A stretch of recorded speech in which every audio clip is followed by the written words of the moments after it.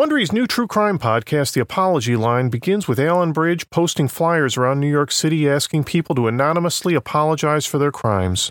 Not to God, not to the police, but to his answering machine. Within hours, the calls started coming in.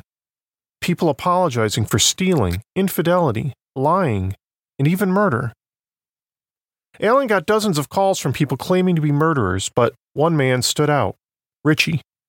He was deliberate, measured, and his calls would leave thousands wondering if he really was the serial killer he claimed to be. That is, until Richie offered to provide proof of his crimes.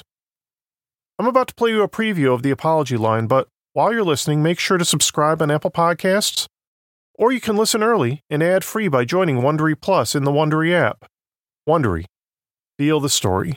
The following contains descriptions of violence, including sexual violence, and may not be suitable for all listeners.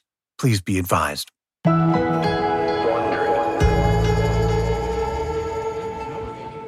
It was early 1981, and I was with a group of friends at a loft in New York City. It was a dinner party with, I think, about 6, maybe 8 of us around the big table. Doug Welch was there too. Through the huge windows, we could see the lights of the Empire State Building. Rosary candles flickered on a curved bookcase that separated the living room from the bedroom. These gatherings always went late. We were all artists, so we talked about our work, politics, and how we were surviving in the city. The host was a man named Alan. Toward the end of the dinner, as it was wrapping up, Alan just sort of casually said, "Would anyone like to hear the latest that came in today from Apology?" Apology was Alan's newest project. Doug's girlfriend Carrie vaguely remembered it had something to do with people calling a phone line. Alan held up a cassette tape.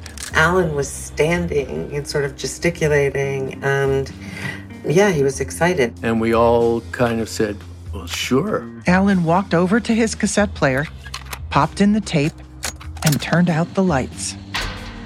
First, we listened to what every person who called Alan's phone line would hear, an outgoing message in Alan's deadpan voice. This is Apology. Apology is not associated with the police or any other organization, but rather is a way for you to tell people what you have done wrong and how you feel about it. All statements received by Apology will be played back to the public, so please do not identify yourself. Talk for as long as you want. Then, we heard the voices of callers who'd left messages. I witnessed a crime. I did not report it down in the men's room at Penn Station. Someone being forced in the booth and being robbed.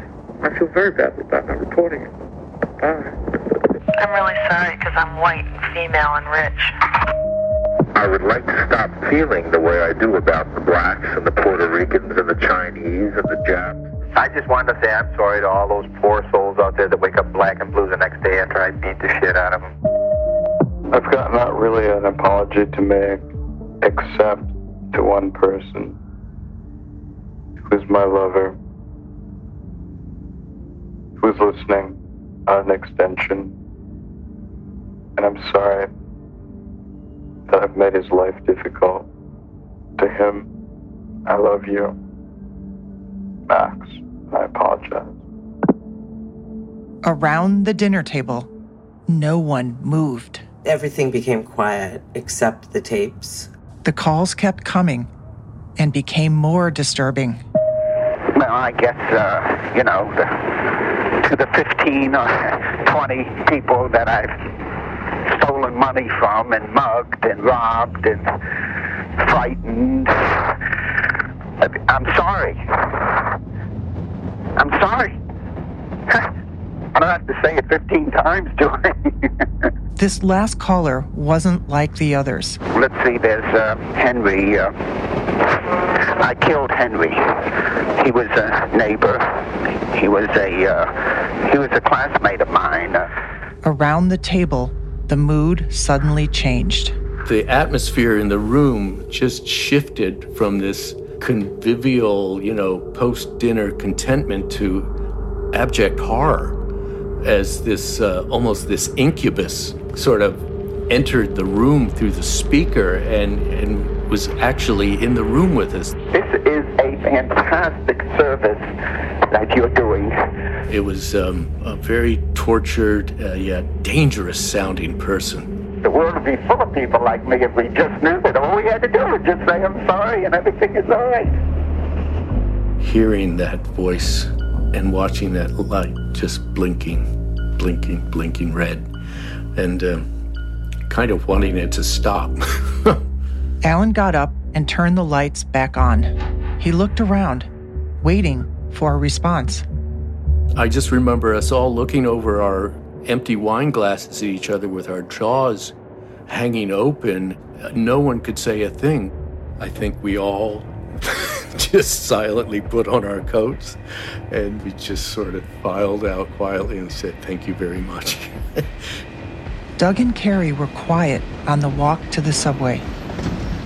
Once we were on the train, I just remember looking at all these faces and wondering, is that sicko who was just confessing everything to us?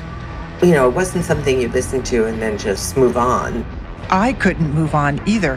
Alan's art project was starting to take on a life of its own, and it would eventually take over his life. And mine.